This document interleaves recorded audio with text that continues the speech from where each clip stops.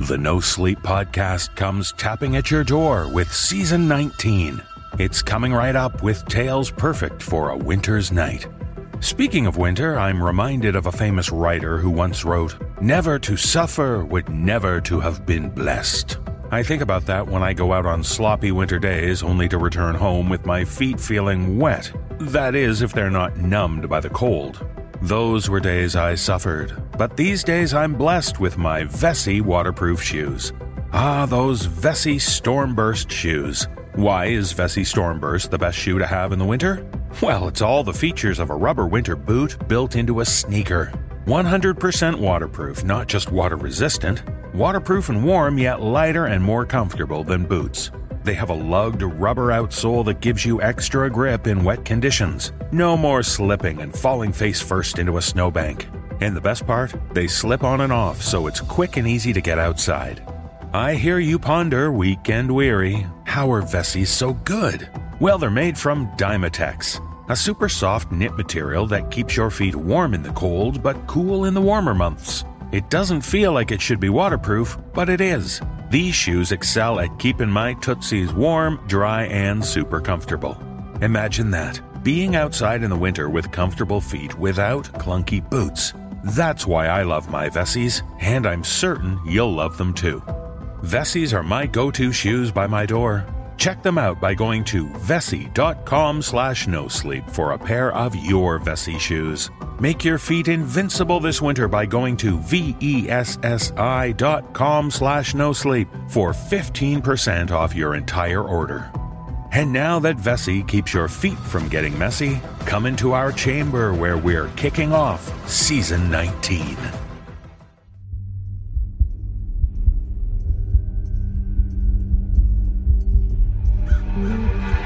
In the dark shadows of the Rue Morgue, to the rhythm of the stolen telltale heart, as the black cat swings upon the pendulum, and the cask offers its sherry deep and dry.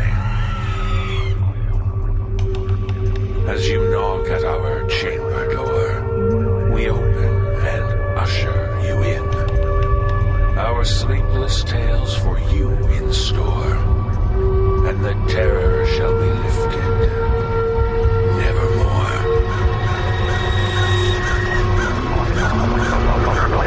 Brace yourself for the No Sleep podcast.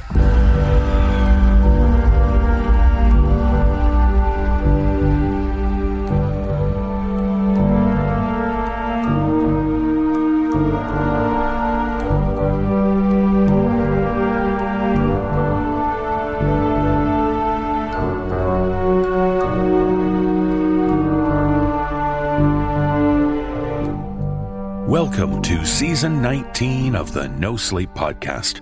I'm your host, David Cummings. We are thrilled to be thrilling and chilling again with our new season. For Season 19, we're drawing inspiration from an author and poet whose name is synonymous with the dark, the macabre, the shadows which dwell in our minds, inspiring grave fears. Yes, we find ourselves gently rapping at the chamber door of Edgar Allan Poe. Throughout the season, we'll be featuring stories inspired by his most famous stories and poems. We'll even be adapting some of his stories for you. Now, some of you may be unfamiliar with Poe's works. If you'd like to learn a bit more about this melancholy man, I encourage you to check the show notes for a link to an excellent overview of both Poe and his most famous works, written by author and frequent No Sleep podcast contributor, Renee Rain. It's a solid starting point from which to learn about the mind which created tales like The Telltale Heart, The Cask of Amontillado, and The Fall of the House of Usher. And so, a new season, a new inspiration, and so many new horrors to introduce you to. And what better way to start than to devote our first tale to the man himself? It is, without fear of contradiction, his most famous piece of writing. A story told in rhyme, one which inspired so many who followed. A story not unlike all the tales in this episode, featuring a visitor arriving during a dark moment. And who better than our own Peter Lewis to perform it for you? So let us begin our journey through Season 19 with a not so friendly companion. That devilish blackbird we know as the Raven.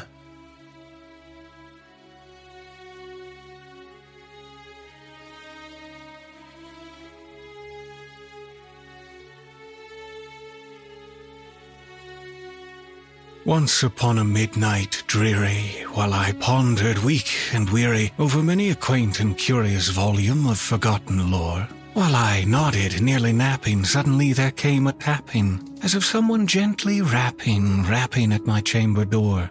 "'Tis some visitor," I muttered, tapping at my chamber door, "only this, and nothing more." Ah, distinctly I remember it was in the bleak December, and each separate dying ember wrought its ghost upon the floor. Eagerly I wished the morrow, vainly I had sought to borrow from my books surcease of sorrow. Sorrow for the lost Lenore, for the rare and radiant maiden whom the angels named Lenore, nameless here, forevermore. And the silken, sad, uncertain rustling of each purple curtain thrilled me, filled me with fantastic terrors never felt before, so that now, to still the beating of my heart, I stood repeating, "'Tis some visitor entreating entrance at my chamber door, some late visitor entreating entrance at my chamber door, that it is, and nothing more." Presently my soul grew stronger, hesitating then no longer. "Sir," said I, "or madam, truly your forgiveness I implore. But the fact is, I was napping, and so gently you came rapping, and so faintly you came tapping at my chamber door, that I scarce was sure I heard you. Here I opened wide the door. Darkness there, and nothing more. Deep into that darkness peering, long I stood there, wondering, fearing, doubting, dreaming dreams no mortal ever dared to dream before. But the silence was unbroken, and the stillness gave no token, and the only word there spoken was the whispered word, 'Lenore?' This I whispered, and an echo murmured back the word, 'Lenore.' Merely this, and nothing more. Back into the chamber turning, all my soul within me burning. Soon again I heard a tapping, something louder than before. 'Surely,' said I, 'surely that is something at my window lattice. Let me see, then, what thereat is, and this mystery explore. Let my heart be still a moment, and this mystery explore. 'Tis the wind, and nothing more.' Open here I flung the shutter, when with many a flirt and flutter, in there stepped a stately raven of the saintly days of yore. Not the least obeisance made he, not a minute stopped or stayed he, but with mien of lord or lady perched above my chamber door, perched upon a bust of Pallas just above my chamber door, perched and sat, and nothing more. Then the ebony bird, beguiling my sad fancy into smiling by the grave and stern decorum of the countenance it wore. 'Though thy crest be shorn and shaven, thou,' I said, 'art sure no craven, ghastly grim and ancient raven wandering from the nightly shore. Tell me what thy lordly name is on the night's Plutonian shore.' Quoth the raven, 'Nevermore.' Much I marvelled, this ungainly fowl to hear discourse so plainly, though its answer little meaning, little relevancy bore. For we cannot help agreeing that no living human being ever yet was blessed with seeing bird above his chamber door, bird or beast upon the sculptured bust above his chambered door, with such a name as Nevermore. But the raven, sitting lonely on that placid bust, spoke only that one word, as if its soul in that one word he did outpour. Nothing farther then he uttered, not a feather then he fluttered, till I scarcely more than muttered, 'Other friends have flown before. On the morrow he will leave me, as my hopes have flown before.' Then the bird said, 'Nevermore.' Startled at the stillness broken by reply so aptly spoken, 'Doubtless,' said I, 'what it utters is its only stock and store, caught from some unhappy master, whom unmerciful disaster followed fast and followed faster, till his songs one burden bore, till the dirges of his hope that melancholy burden bore, of never and nevermore. But the raven, still beguiling all my sad soul into smiling, straight I wheeled a cushioned seat in front of bird and bust and door. Then upon the velvet sinking, I betook myself to linking fancy unto fancy, thinking what this ominous bird of yore, what this grim, ungainly, ghastly, gaunt, and ominous bird of yore meant in croaking nevermore. This I sat engaged in guessing, but no syllable expressing to the fowl whose fiery eyes now burned into my bosom's core. This and more I sat divining, with my head at ease, reclining on the cushion's velvet lining that the lamplight gloated o'er. But whose velvet violet lining with the lamplight gloating o'er she shall press? Nevermore. Then, methought, the air grew denser, perfumed from an unseen censer, swung by seraphim whose footfalls tinkled on the tufted floor. Wretch, I cried, thy God hath lent thee, by these angels he hath sent thee, respite, and nepenthe from thy memories of Lenore. Quaff, oh, quaff this kind nepenthe, and forget this lost Lenore. Quoth the raven, nevermore. Prophet, said I, thing of evil, prophet still, if bird or devil, whether tempter sent or whether tempest tossed thee here ashore, desolate yet all undaunted on this desert land, enchanted on this home by horror haunted, tell me truly, I implore, is there balm in Gilead? Tell me, I implore. Quoth the raven, nevermore. Prophet, said I, thing of evil, prophet still, if bird or devil, by that heaven that bends above us, by that God we both adore, tell this soul, with sorrow laden, if within the distant Aidenn it shall clasp a sainted maiden, whom the angels name Lenore. Clasp a rare and radiant maiden, whom the angels name Lenore. Quoth the raven, nevermore. Be that our sign of parting, bird or fiend, I shrieked, upstarting. Get thee back into the tempest and the night's Plutonian shore. Leave no black plume as token of that lie thy soul has spoken. Leave my loneliness unbroken. Quit the bust above my door. Take thy beak from out my heart, and take thy form from off my door. Quoth the raven, nevermore. And the raven, never flitting still, is sitting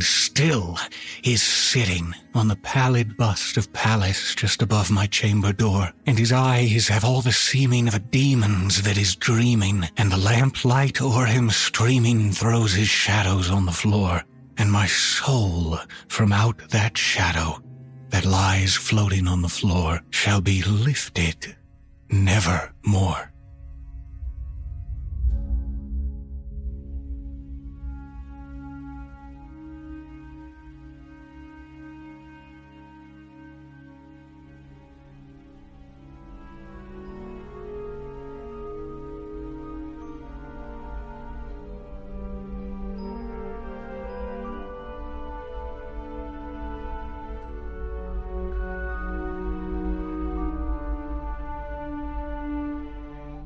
It can be difficult when long distances keep you separated from family members. When they're going through struggles, it can compel one to travel to provide support.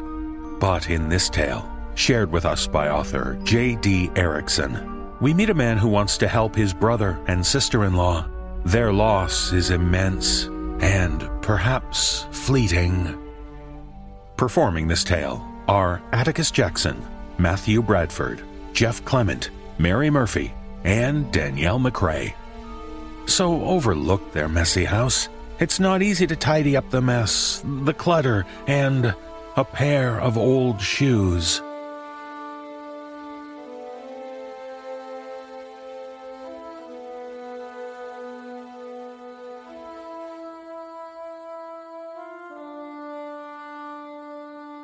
It had been more than a year since Jacob had seen his brother.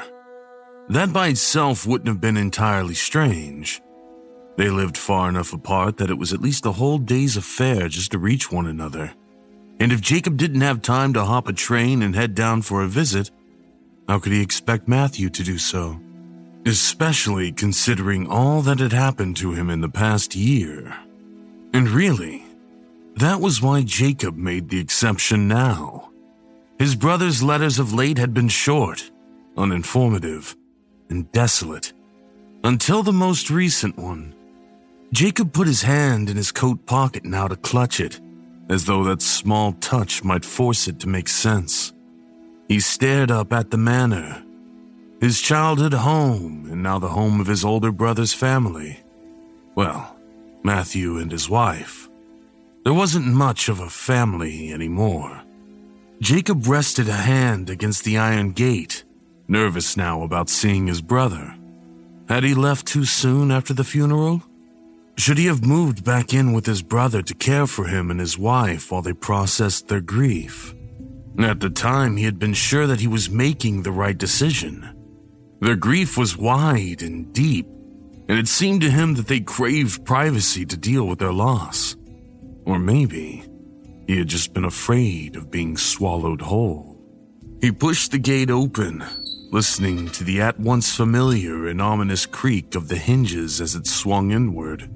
The path to the house was overgrown, and Jacob picked his way through carefully, his coat catching on brambles as he went.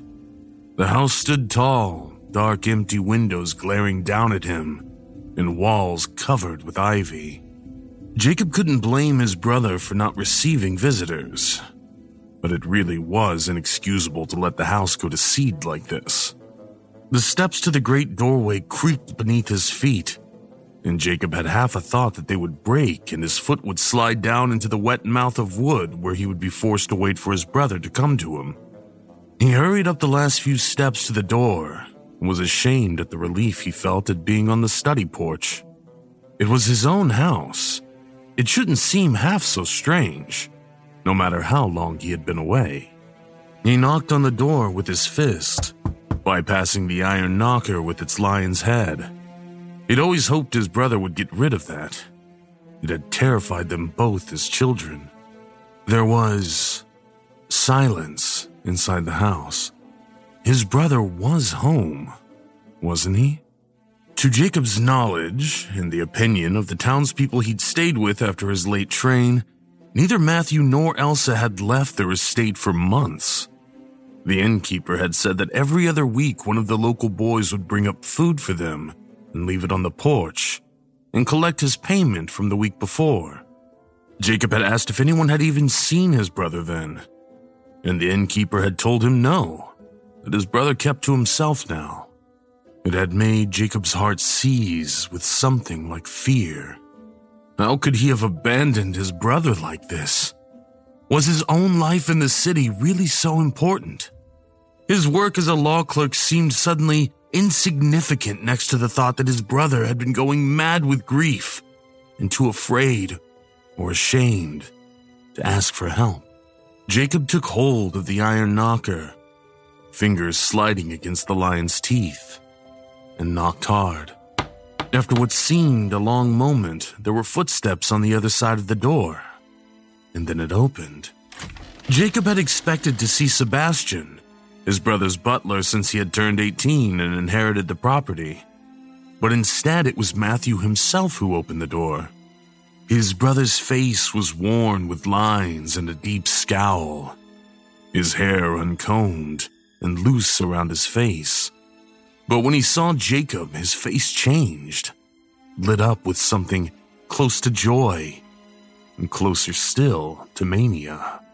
Jacob! Matthew pulled him through the door and into a hug. Jacob returned it reluctantly. His brother smelled as though he hadn't bathed all that recently, and his fingers dug painfully into Jacob's back. Jacob pulled out of the hug. Matthew, He hesitated. Should he say he was worried for his brother? He pulled on a smile. Yeah, I'm sorry it's been so long. I've been so busy. I thought it was high time for a visit. Yes. I never thought you would come, but I'm glad. Please, let me get your coat, brother. Jacob let Matthew pull his coat off with twitching fingers. No, Sebastian. Matthew paused, leaving Jacob's arms tangled in the end of his coat behind him. No more. We had to let him go. Oh, why? Jacob was sure he failed to conceal his surprise. Why? Because he was caught stealing our things is why. Jacob frowned. Sebastian wouldn't. He couldn't. Not the sweet, dark-eyed man Jacob knew. Still, he hadn't been there. He couldn't know for sure. Oh, a shame. Yes.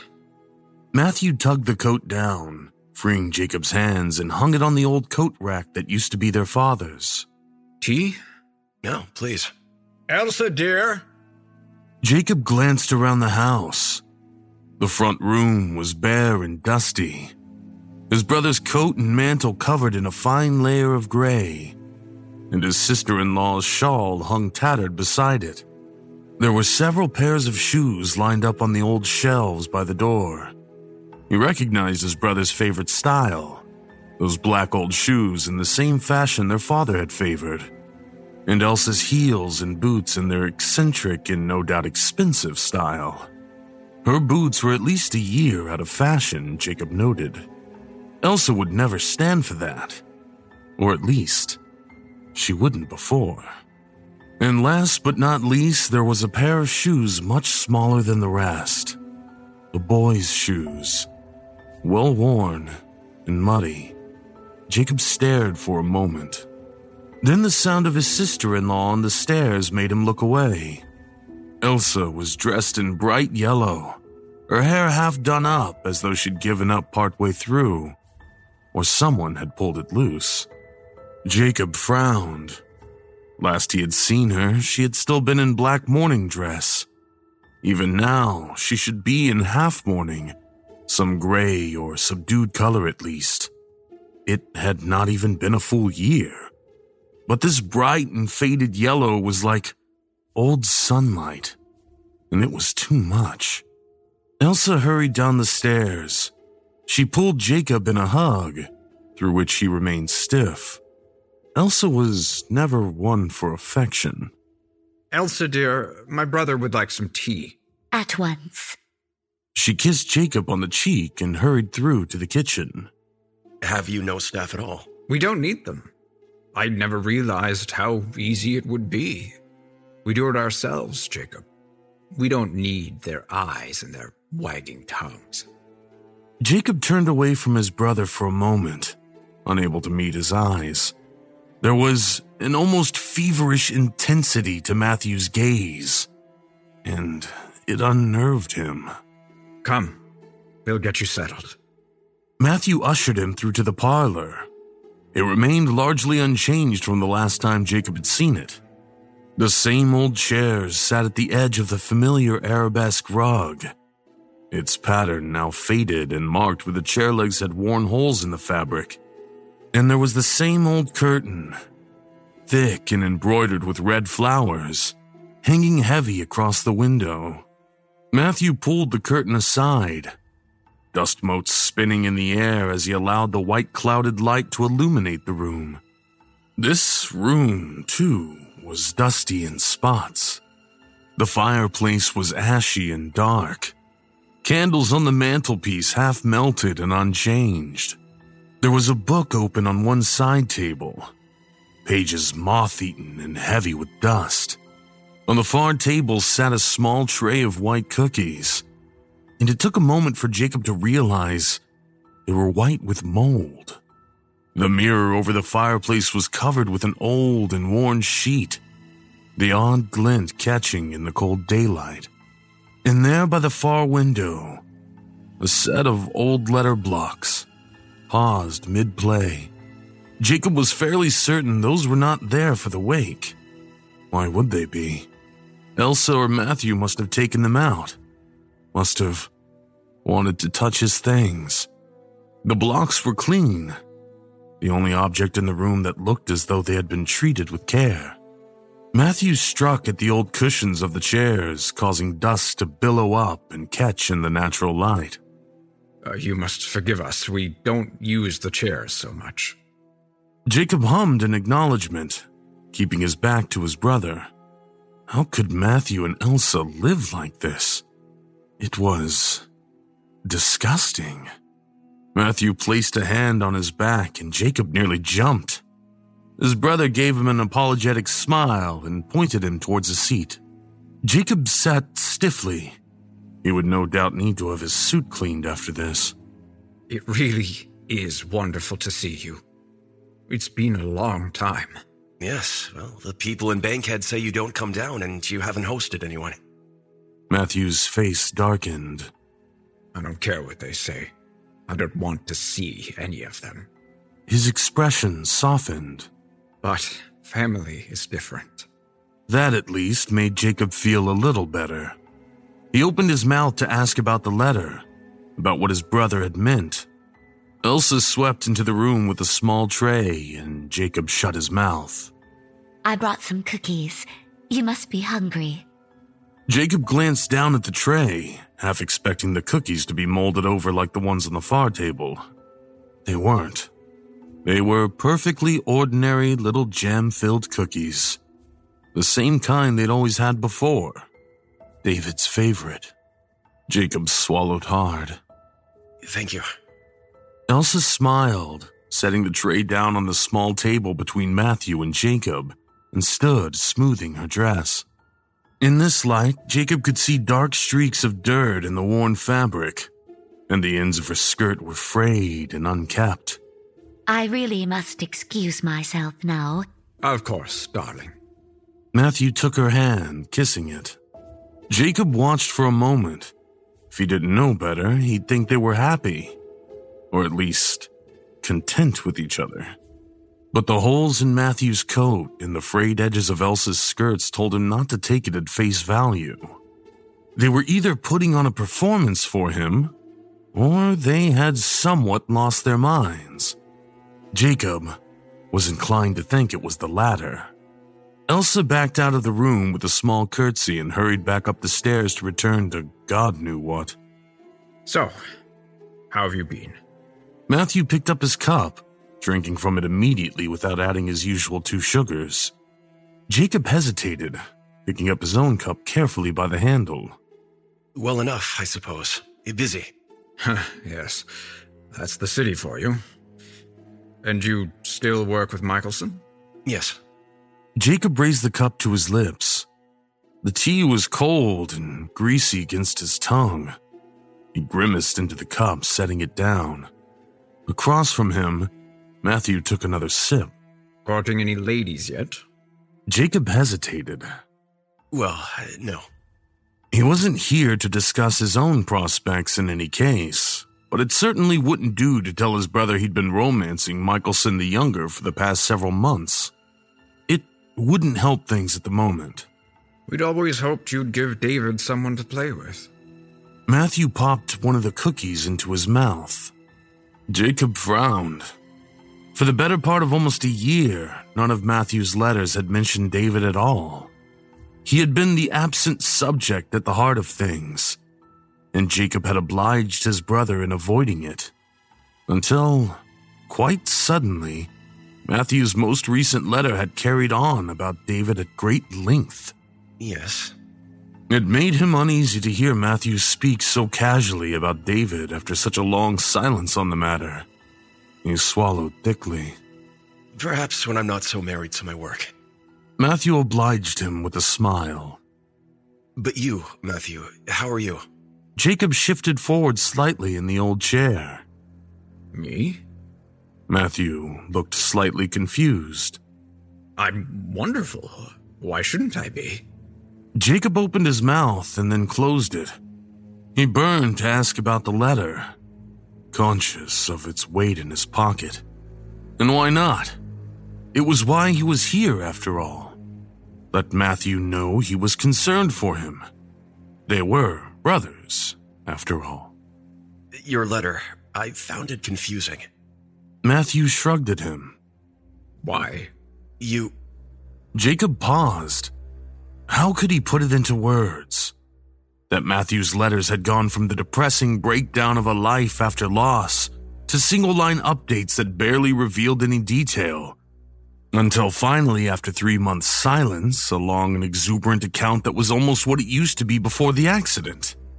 It had been upsetting, to say the least, and Jacob had spent the better part of the night going through the letter again and again, looking for some sign his brother was joking, or that this letter was old and had somehow been very lately delivered.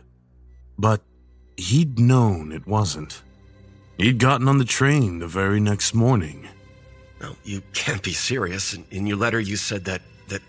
He dropped his voice involuntarily. David was back. Yes. Matthew's eyes were wide. It was a miracle. And who am I to question a miracle, Jacob? Matthew. It had a pleading edge he hadn't intended. These things don't happen. Your letter, it read like madness. And so it was. But David is back. He's playing upstairs in his room as we speak. He went horseback riding only last week, like he used to. He's getting to be so big. Just stop it. Jacob jerked away from his brother. He isn't back, Matthew. People don't come back. You're not well. Matthew went still, considering him a moment. What do you know? You haven't been there.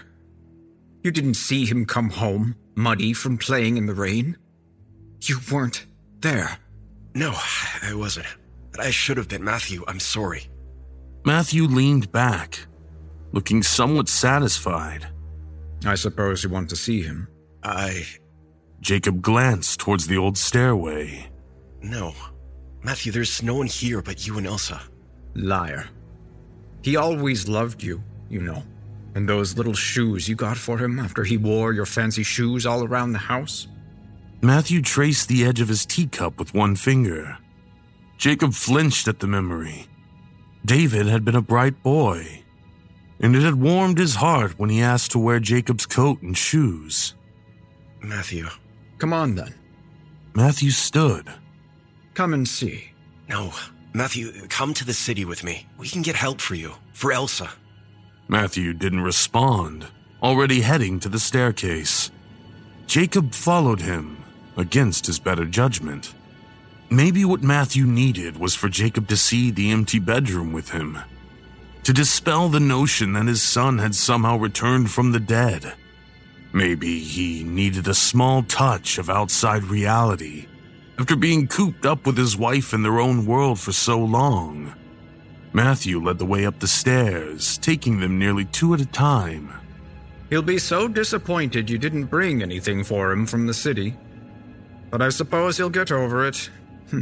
He'll be so thrilled to see you again.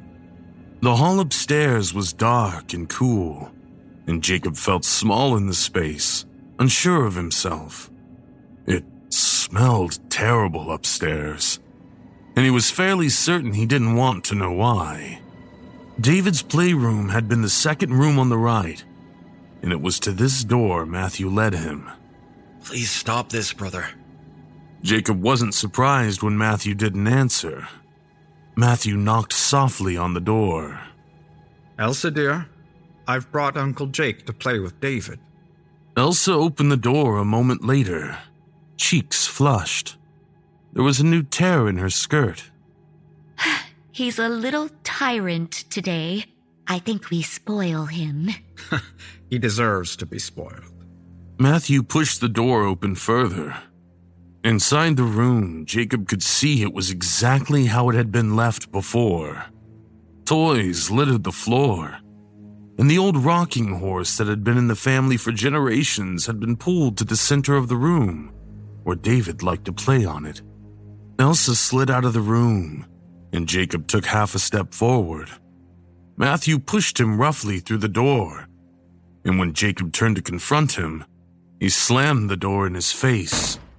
Matthew, this isn't funny. Let me out. Play with your nephew. Go on, he's missed you. Jacob turned to the room, eyes catching on a half a dozen memories. Dust floated in the air, unsettled from the toys and the books. But the smell here was strong and rotten, and nearly made his eyes water. He was afraid to look, afraid of what his brother might have done or might have meant. He leaned heavily against the door. In the far corner of the room was the rocking chair where Jacob had been held as a boy, as his mother read to him, and where he had seen Elsa hold David, and where he himself had held the boy on his lap and read to him. In the slowly shifting chair was a boy, or what had been a boy. It was dark, like the ground it had been buried in, and carefully redressed into one of David's brightly colored outfits. There was a great hole in the skull, and Jacob flinched. He had never seen the body. He hadn't wanted to, knowing what had happened with the carriage. Oh, God. It slipped from his mouth involuntarily. Matthew, what have you done? We prayed for him to come home, that's all. We were desperate. We kept his things the way he wanted. We were waiting. You dug up your own son. Jacob squeezed his eyes shut. Matthew, how could you? To violate his own son's grave and dress his body up like some plaything. It was sick. His brother needed help. I did nothing. For the first time, he sounded angry. I did nothing but pray. And my prayers were answered. Please let me out of here. Come back to the city with me. You can bring David. He always wanted to see the office where I worked. We can go together. No. David doesn't want to leave here. Not again. Matthew, he's dead. Jacob turned to face the door, shoving against it as hard as he could. Matthew had always been larger and stronger than him, and even now, wasted as he was, he kept the door firmly shut. Matthew! Jacob paused. Behind him, something moved. He tensed, unwilling to turn around. It was only the chair coming to a stop. He couldn't make himself turn back to his desecrated nephew. When you really pray, God hears you. He sends them back. Jacob thumped his head against the door. Please. There was a scratching sound behind him, and something cold crept up his spine. Soft, shallow breathing. A light step. Just look at him. You'll see. Jacob stared at the door ahead of him. Uncle? It was soft and curious. David's voice. No. Did you bring me anything? Jacob's heart seized. It sounded so much like David, though it was small and a little hollow. But how? And how could he not turn to his nephew and take him in his arms? He wanted to, more than anything, but he could not make his body move. He had seen it, that empty corpse in the chair, and the thought of that dead thing moving around made him sick. He was sure that was what he would see if he turned. The thought wouldn't leave him. What Matthew had done, whatever this was, it was unnatural. Matthew, what did you do? I have done nothing but love my son. We deserved to have him back. Matthew, this thing isn't your son. Jacob twisted the handle of the door uselessly. David is gone. Or maybe you aren't my brother. Jacob recoiled. Matthew! This was madness. He should have read it in his brother's eyes and left while he still had the chance. Something touched his leg. Thin fingers curling into his trousers. Jacob looked up at the ceiling, unwilling to look down at the thing that wasn't his nephew. The thing that should not be moving. He tried to say a prayer, but it died on his tongue. Just look at him. Jacob glanced down involuntarily. There, staring up at him, was his nephew's sweet face, blue-eyed and innocent as the day he had climbed into the carriage to head to the city for the very first time before. It made his heart melt to see the boy so whole. Overwhelmed, he fell to his knees, wrapping his arms around the boy's small and rigid body.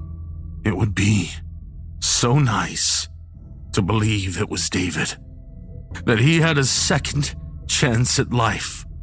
And why couldn't it be so? Something sharp slid hard against his ribs, and Jacob felt strangely lightheaded.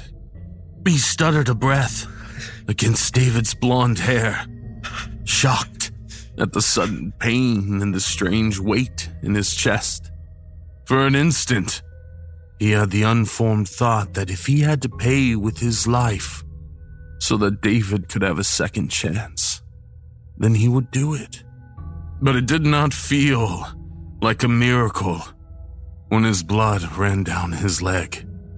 It felt like something small and twisted and malicious. Jacob tried to stand, but his legs were weak. He let himself fall to the floor, watching David skip to his rocking horse. As Jacob's eyes unfocused, it seemed to him that David was that wretched body once more, rotting hands tugging on the neck of the wooden horse. He watched his nephew play while the world slowly went dark. Something had certainly answered his brother's prayers.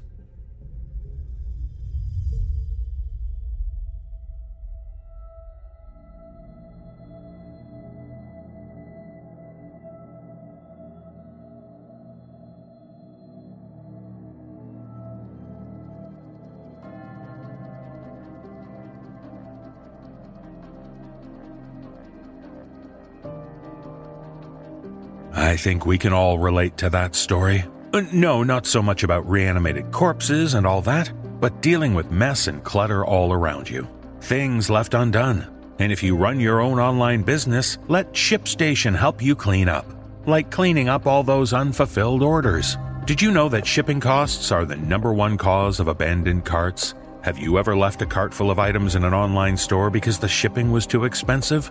In a landscape where free and fast shipping is the norm, it can be hard for smaller e-commerce businesses to compete. Keep yourself competitive with ShipStation.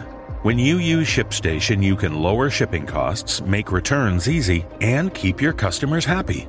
And with all the time you save from automating your shipping tasks, you can keep your business growing all year long.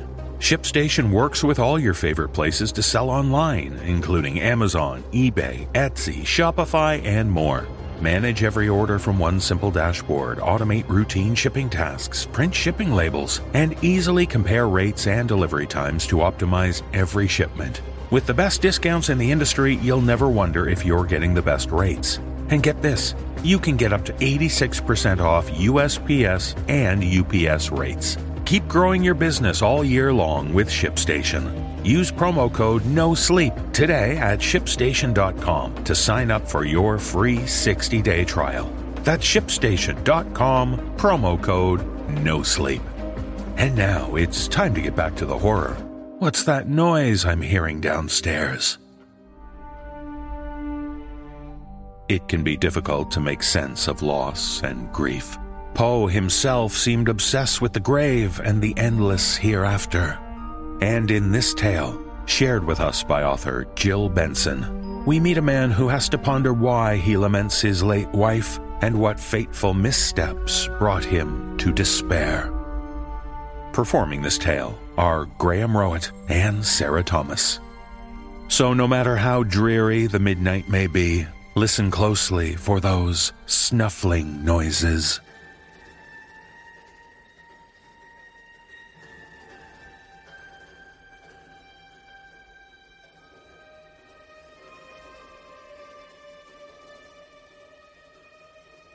I buried my wife yesterday. Funny, I hardly remember the funeral. Only a handful of people at the graveside service. Myself, old Doc Edmonds and his family, Emma's sister and her son, a few folks from town. It's all a blur. I guess that's the grief.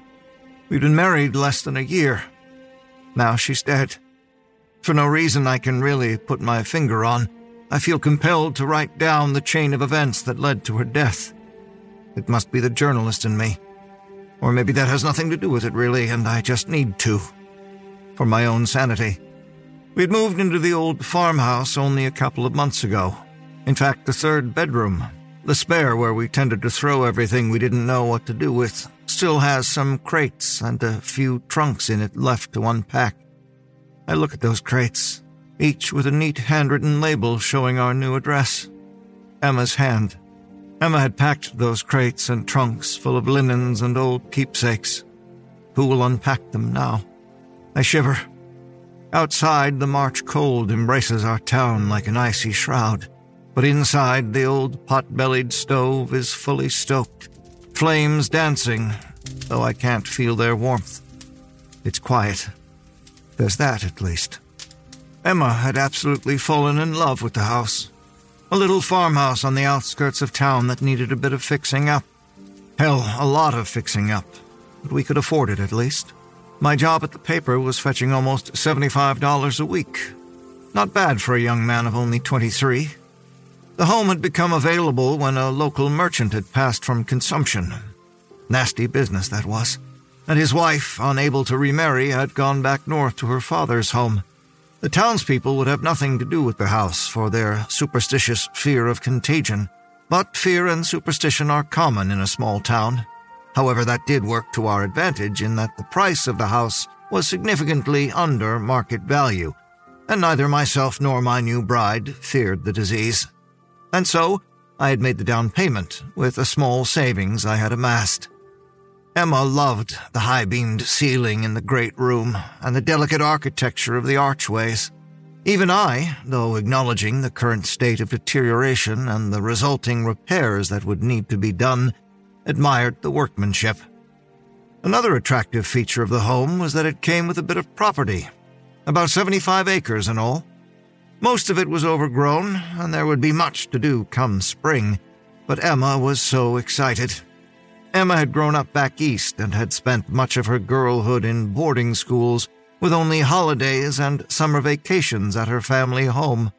Those times, brief as they were, held for her pleasant memories of running and playing on the family land.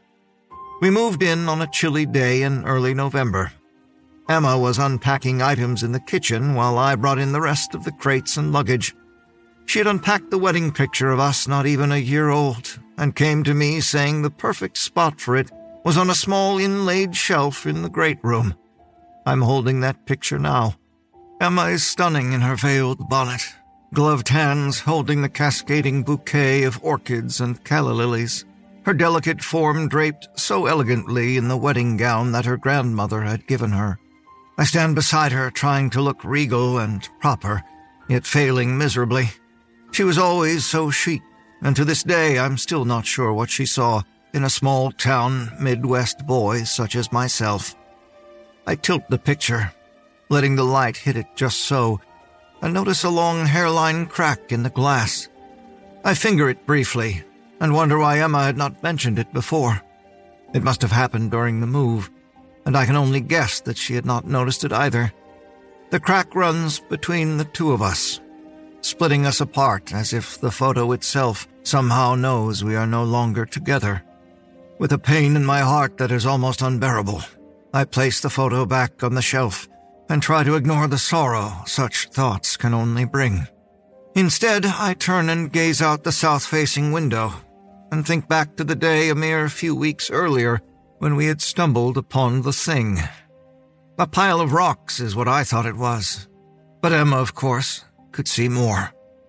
Earlier that week, I'd cleared a small portion of land behind our house to ready it for planting come spring, but beyond that lay about 50 acres of thick woods.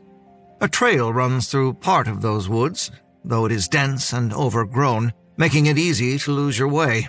It had probably been a bit reckless of us to explore, but Emma was always an adventurer. Although temperatures this time of year are usually in the 30s or 40s, we'd had a brief warm spell, and Emma had decided we would take advantage of the pleasant morning and explore the grounds and surrounding woods. We'd walked the trail, carefully stepping over fallen branches and around deadfalls, but enjoying the outdoors, for about an hour, before I commented to Emma that we should head back. We had briefly lost our way twice, and I thought it best we not push our luck. We were about to do just that when Emma saw it. She always had eyes like a hawk. A lump forms in my throat now, and I'm almost crying again. But I swallow and fall back into the memory. I smile when I think of how pretty she looked that day, standing in the dappled sunlight, the sun caressing her soft hair, making it shimmer beautifully. Look, it looks like a little stone house. I followed her gaze. Dearest, that's just a pile of rocks. Don't be silly. She grabbed my hand, pulling me behind her as she pressed forward. In a stand of trees, partially hidden in old, yellowing weeds and last year's summer brush, was indeed what looked to be a pile of rocks. Yes, the pile was a little square-shaped, and there was a jagged, narrow opening at the front, but I'll be damned if it looked like... See? It looks like a house for little people. Fairies, perhaps. Or elves. Santa's supposed to live at the North Pole, unless his elves have a summer place in Missouri. She ignored me. 2 windows up front, a little step here. She pointed to a flat slab of rock at the front. And a door. And look, even a chimney. She indicated a square-shaped rock that lay awkwardly on top. Emma, it looks like a pile of rocks to me. She swatted at me playfully. You just have no imagination. She leaned down then, peering into one of the small gaps in the pile that she said looked like a window. And there's another flat rock inside. It looks just like a tiny table. And you have a vivid imagination. I walked around to the far side of the pile and saw an old wooden sign. Someone at one time had hammered it into the ground, but it was now almost completely fallen over. I picked up the wood post, noticed it was infested with termites, and dropped it immediately, absently wiping my hand against my jacket. I found myself gazing at the sign that now lay on the ground and silently read the faded words. Then we both heard it. A loud crack, as if someone had stepped on a large branch behind us. Emma cried out in surprise, and we turned around guiltily, as if we'd been caught doing a little more in the woods besides staring at a bunch of rocks. But there was no one there. After a moment, Emma looked back at me, her eyes bright.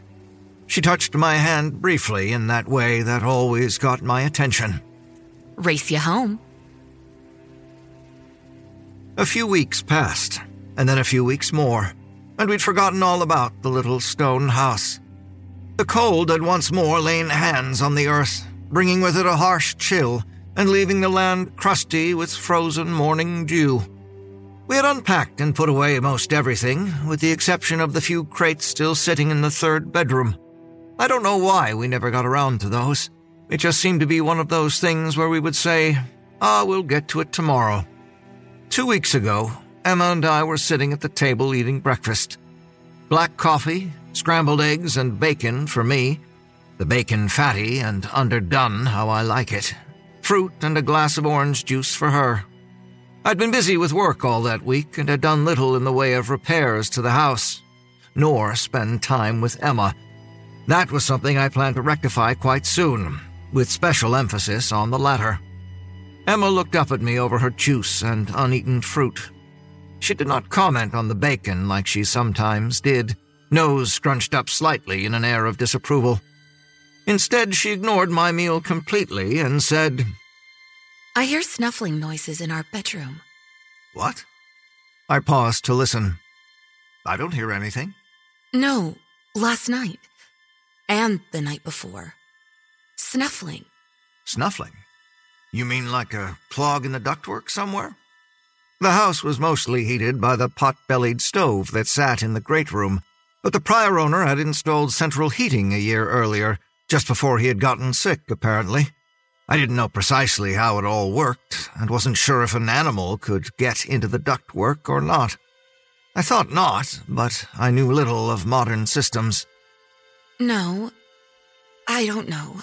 Maybe, to tell the truth, I was asleep and I woke up to a sort of snuffling sound, like a dog or something was in the room with us.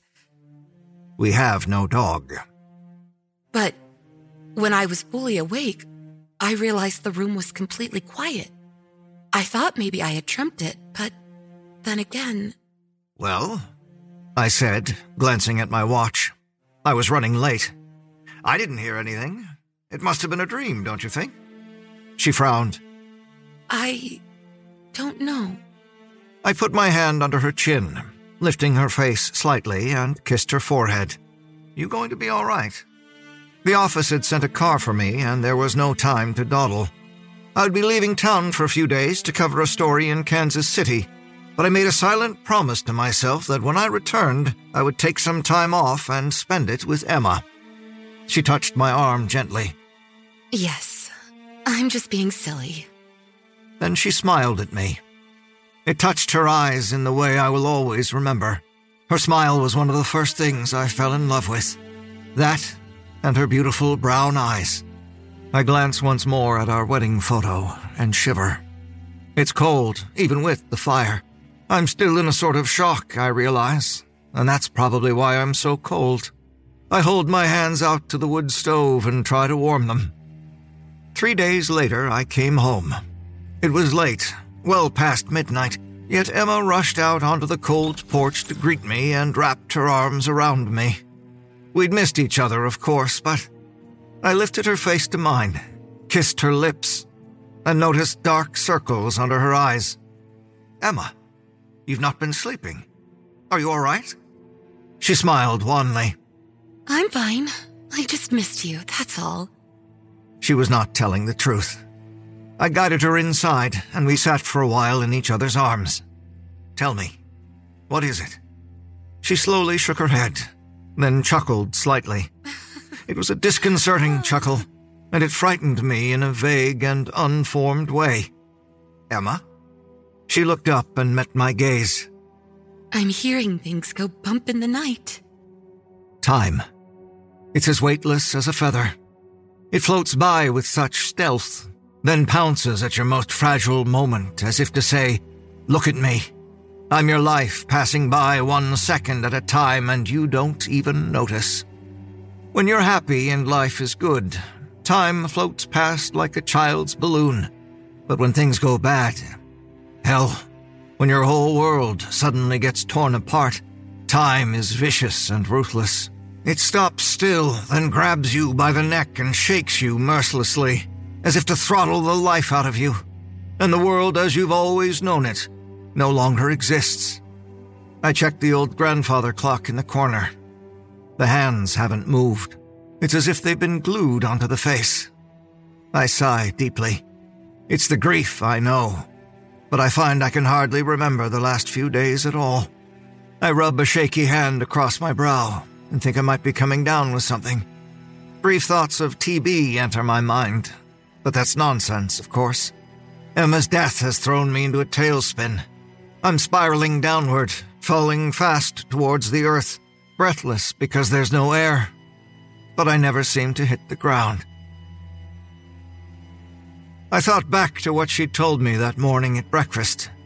Snuffling noises. She'd woken up in darkness. I'd lain beside her, but never heard a thing. Then it had happened again when I was out of town. And then, she told me as we sat together on the sofa in each other's arms. Again. She said, Snuffling noises. That's the only way I can think to describe it. It was dark and I could just make out the furniture in our bedroom. I saw only shadows, which I knew to be simply the armoire against the far wall and the small sewing machine next to it, the chest of drawers, the rocking chair in the corner. There was only that sound. I knew I wasn't dreaming, and I was so afraid. The snuffling turned into a sort of low grunting noise, like I imagine large pigs might make when they're eating. Only this sound was crafty, somehow. I know that doesn't make sense. I lay there, moveless in the dark, truly paralyzed. I swear, I could not move an inch to save my life. She laughed slightly. It was a nervous laugh, and I pulled her closer to me. The room was cold. You know how cold that upstairs bedroom gets, especially at night, but my body was warm. I could feel precipitation running along my neck, down the sides of my face. I could only lay there, listening to that snuffling. Then I felt a sort of tugging at the far end of the bed. Just the slightest bit, like something was pulling itself up by the bed covers. I squeezed my eyes shut, and after that moment, I could feel the weight of it on the bed as it moved closer towards me, and all the while, making that sound, snuffling and grunting low in its throat. I tried to scream, but couldn't, and I refused to open my eyes. I knew if I opened my eyes and saw whatever was making those wet, snuffling noises, it would drive me insane. Then I heard a voice, your voice, calling to me from downstairs, and I thought, thank God you've come home early. I could no longer hear those wet, snuffling sounds, and the movement in the bed stopped. There was only your voice calling. Emma? Emma? I opened my eyes. I saw nothing in the room with me, but I still felt as though it were there. It's hard to explain exactly. It was just a feeling, you know? Anyway, I found I could move again. The paralysis, or whatever it had been, was gone. I scrambled out of the bed and tripped over the footstool, the one we keep at the end of the bed, and sent it skittering across the room. I flung our bedroom door open and leaped into the hall. I was halfway down the stairs when I saw you, and God, dear sweet Jesus, you were lying at the bottom of the stairs.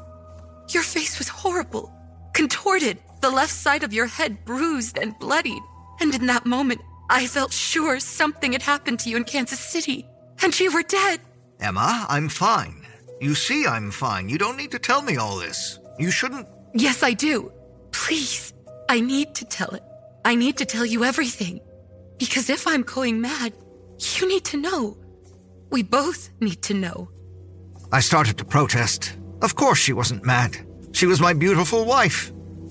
Then I saw the cold look of determination in her eyes, and a queer sort of raw fear, and I thought, okay, tell it if you need to, and together we'll figure this out. I squeezed her hand. She squeezed back and then looked away, lost once more in the memory. I knew you were away, but it was so real. You can't imagine seeing you at the bottom of the stairs like that. I was suddenly dizzy, and for one terrifying moment, I thought I was going to tumble down those stairs. I could see myself falling, going down end over end like some rag doll. And I imagined I would land on my husband's corpse, unable to move, my neck broken, and I would remain there until death finally came for me. I gasped, squeezing my wife's hand. Emma, what a dreadful thought. Yes, it was. But I did not fall down the stairs. Instead, I fainted. When I woke, I was in bed again. I lay there for several moments, unsure what to do. Finally, I sat up and looked around me. It was early dawn, and I could hear birds just beginning their morning singing outside the window. I could see the stool I had stumbled over was now back at the foot of our bed, unmolested. The bedroom door closed just like it always is. Dream. Just a dream. Then I remembered the image of your lifeless body at the bottom of the stairs, and thought perhaps I'd had a premonition. I wished so badly that you'd had the money to put in a phone. I wanted to call you, to hear your voice, but I knew I must be patient and wait till you returned. My thoughts then turned once more to the snuffling noises I'd heard, and the thing I felt sure must have been in the room with me. Yet, I paused, thinking there had to be a logical explanation for all of this. Here I was, alone in a strange place, and I had to admit that so many of the night sounds here are foreign to me. Instead of traffic or honking horns and the sounds of neighborhood music, we have cicadas and crickets and owls. Even the wind rustling through the trees at night is not something I'm accustomed to, as you well know. Still, I felt sure something had been in the room with me. I swung my legs over the side of the bed and, for one terrible moment, I was sure whatever it was under the bed, and it would reach out its slimy, putrid hand and grab my ankle. Stop it, I told myself. Calmly, I picked up a glass of water from the night table and began to drink. I closed my eyes, letting the cool water flow down my throat, and as my bare feet gently rested on the floor, I resisted any thought that something awful might be hiding under the bed. I didn't really feel like eating, but I went downstairs and made breakfast anyway. I was glad I did. The simple act of cooking calmed me, allowed me to think. My mind was turning it all over, examining it, searching for that rational explanation. And I realized I knew what it had to be. A wild animal must have accidentally gotten into the house. A raccoon or possum or woodchuck, perhaps. And that animal, whatever it was, had frightened me. And in my heightened state of fear and worry for you, I had imagined hearing you and seeing you that way. Of course. It was so simple. I wondered why I hadn't thought of it sooner. I quickly finished breakfast, then went back upstairs to search. I remember getting down on my hands and knees to look under the bed, and just as I was lifting the skirting, part of my mind wanted to cry out, "No, it's hiding under the bed. And it's not just some animal, it's something horrible." But there was nothing.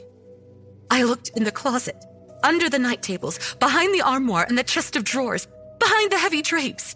I looked everywhere, but there was no sign. And I thought whatever it was, and however it had come in, it must have found its way back outside. But I could not sleep in the bedroom again. Not until you returned and we figured out what it was. Nor could I return to the stairwell where I had seen your broken and bleeding body so vividly. In fact, I avoided that part of the house altogether, choosing to sleep right here in the parlor. At first, it was all right. There were no sounds in the night. But then, oh dear God, last night... Emma, I'm so sorry. I would never have gone if I had known. But she pushed me away, stood and went to the window that overlooked the cleared land at the back of the house and the woods beyond. She simply gazed out into the darkness for several moments before turning back to me. And when she did, her beautiful brown eyes seemed almost black, startling me. I swallowed then, my mouth and lips suddenly dry, and thought, "No, you're not mad. Please, no." She continued. I listened. I was asleep on the sofa, right where you're sitting now. I was dreaming about you, and I dreamed you were at the bottom of the stairs. You were dead, and I had killed you. I heard then a loud crash, and it jolted me awake. I felt certain the grandfather clock had somehow tumbled from its place in the corner. The crash was that jarring, but it stood firm and sturdy as ever. I pinched myself to be certain, but I knew I was awake. I knew it. I sat there for several moments, and then heard quite distinctly the door to our upstairs bedroom open. You know how it sounds. The way it creaks, especially when you're trying to push it open slowly. And then a soft patter of footsteps, bare feet, running down the stairs. I reached over and snapped on the lamp. And as I sat there, looking at the closed door to the hallway and the stairs beyond, I knew that whatever had come down those stairs was now on the other side of that door. And then I heard movement against the door. Rubbing sounds, scratching sounds, as if whatever was on the other side needed to learn how to open the door. After a moment, it stopped, and there was only silence. I could hear the ticking of the grandfather clock and the loud thumping of my heart. Then the handle turned, and the door opened, and it was you, standing in the doorway. It was you. and you opened your mouth, and dirt and worms and old leaves fell out, and you began to chant, "Feed it, feed it. We have to feed it, feed it, feed it, have to." I opened my eyes and it was morning, just like that, and I was alone. She paused in her story, and I remained seated, immobile, and dare I admit it, frightened myself. Yet her story was simply unbelievable. I spoke to her then, my words sensible, my voice neutral. Well, there you see. It was just a nightmare after all. Indeed, a terrible one, the worst I've ever heard, but still. No, it wasn't. Whatever it is, it wants me to think it was a nightmare. Don't you see? It wants to hurt us. And it wants me to hurt you. Of course, it had to have been a nightmare. There was no other explanation. That night, I finally persuaded her to sleep in the bedroom with me. I assured her that now that I was home, she would be safe, and if there was something in the house, I indulged her only a little, well, I would be there to protect her. And whatever stress or worry that might be causing this, if she had the nightmare again, I would be there to wake her. We slept together in the bedroom. We left the light on, for Emma's sake more than my own, and I held her tightly to me. After a while, I dozed. Then, in the middle of the night, I was jolted awake. I think it was the lights, really. The bedroom lights. We had left them on, but I woke only to shadows and noises, as if a large dog had somehow gotten into the room. I turned towards the sound of that noise. I turned towards Emma and, dear God, what I was seeing in the dimly lit room could not have been real. It was as if everything I'd ever known, everything I'd ever believed in had been flipped upside down. Emma was lying flat on her back, eyes wide open and terrible. Those beautiful brown eyes I'd always known and loved were now large, black, gaping things, bulging as if they might burst from their sockets at any moment. And something was sitting on her chest. Something unimaginable.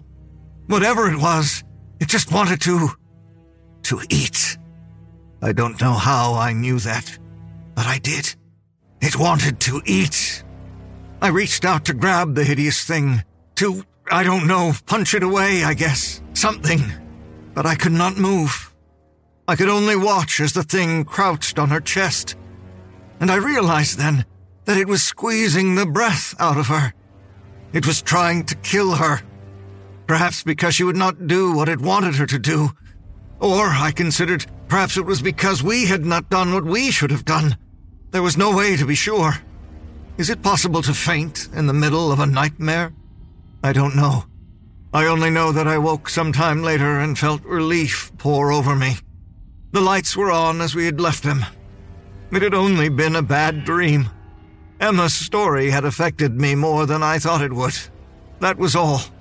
I turned to her, and she was on her side, her back to me. I gently touched her shoulder and rolled her over. My body went numb. So complete was my horror that for the second time that night, I was paralyzed. I could not move. I could only stare into the ghastly face of my dead wife. This morning, I made breakfast. Scrambled eggs, bacon, fatty the way I like it, and toast. But I couldn't eat it. Not any of it. And I thought of the thing that had been sitting on Emma's chest, like a crouching shadow. I thought about it as I walked out to the woods behind the field, the plate with the uneaten breakfast in one hand, raw, fatty bacon, and I stood in front of the pile of rocks. And looking at it, I realized Emma had been right. It really was like a little stone house. I set the tin plate on the ground and began removing a few rocks that had fallen and covered the opening. Soon I found myself gazing into the tiny gap. I thought if I really let my imagination run loose for just a moment, I could visualize that the flat stone that lay in the center of that small enclosure really could be a miniature table. Or an altar, a stone altar, in the March cold. I crouched down and slid the plate through the narrow opening. I'm not sure why I did it, but I think it was the sign, really. That old, termite-infested sign, and some vague, indistinct hope. For a happy home, feed the troll. I recalled an old story my grandmother had once told me, something the old-timers used to say. Build a stone house for the troll. Feed it each winter, and it will protect you and your home.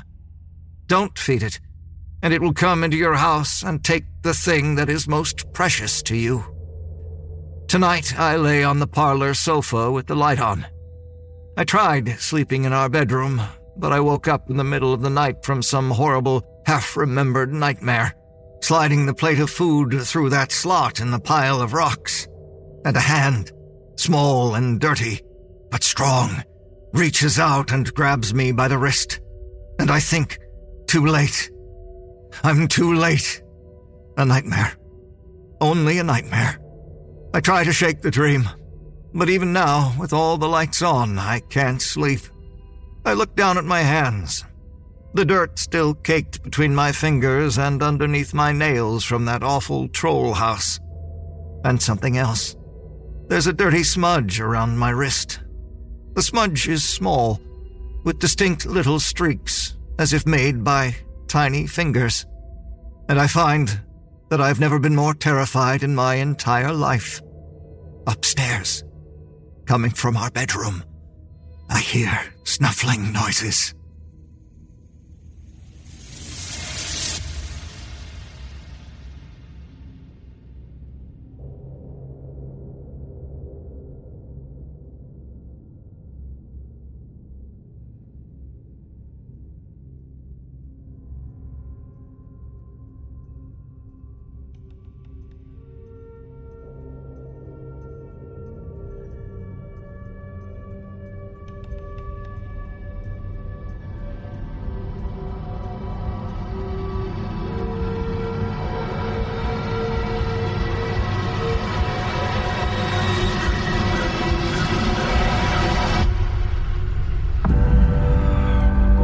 Sleepless tales have dispersed this night, poetic works from darkness alight. We leave you with this, a question on a theme. Is all that we see or seem but a dream within a dream? The No Sleep podcast is presented by Creative Reason Media. The musical score was composed by Brandon Boone. Our production team is Phil Michalski, Jeff Clement, and Jesse Cornett. Our creative content manager is Ollie White. Our editor-in-chief is Jessica McAvoy. Please visit thenosleeppodcast.com for show notes and more details about the people who bring you this show. On behalf of everyone at the No Sleep Podcast, we thank you for being a supportive Season Pass member and for joining us within the exquisite horror of our reality. This audio program is copyright 2023 by Creative Reason Media, Inc. All rights reserved. The copyrights for each story are held by the respective authors. No duplication or reproduction of this audio program is permitted without the written consent of Creative Reason Media, Inc.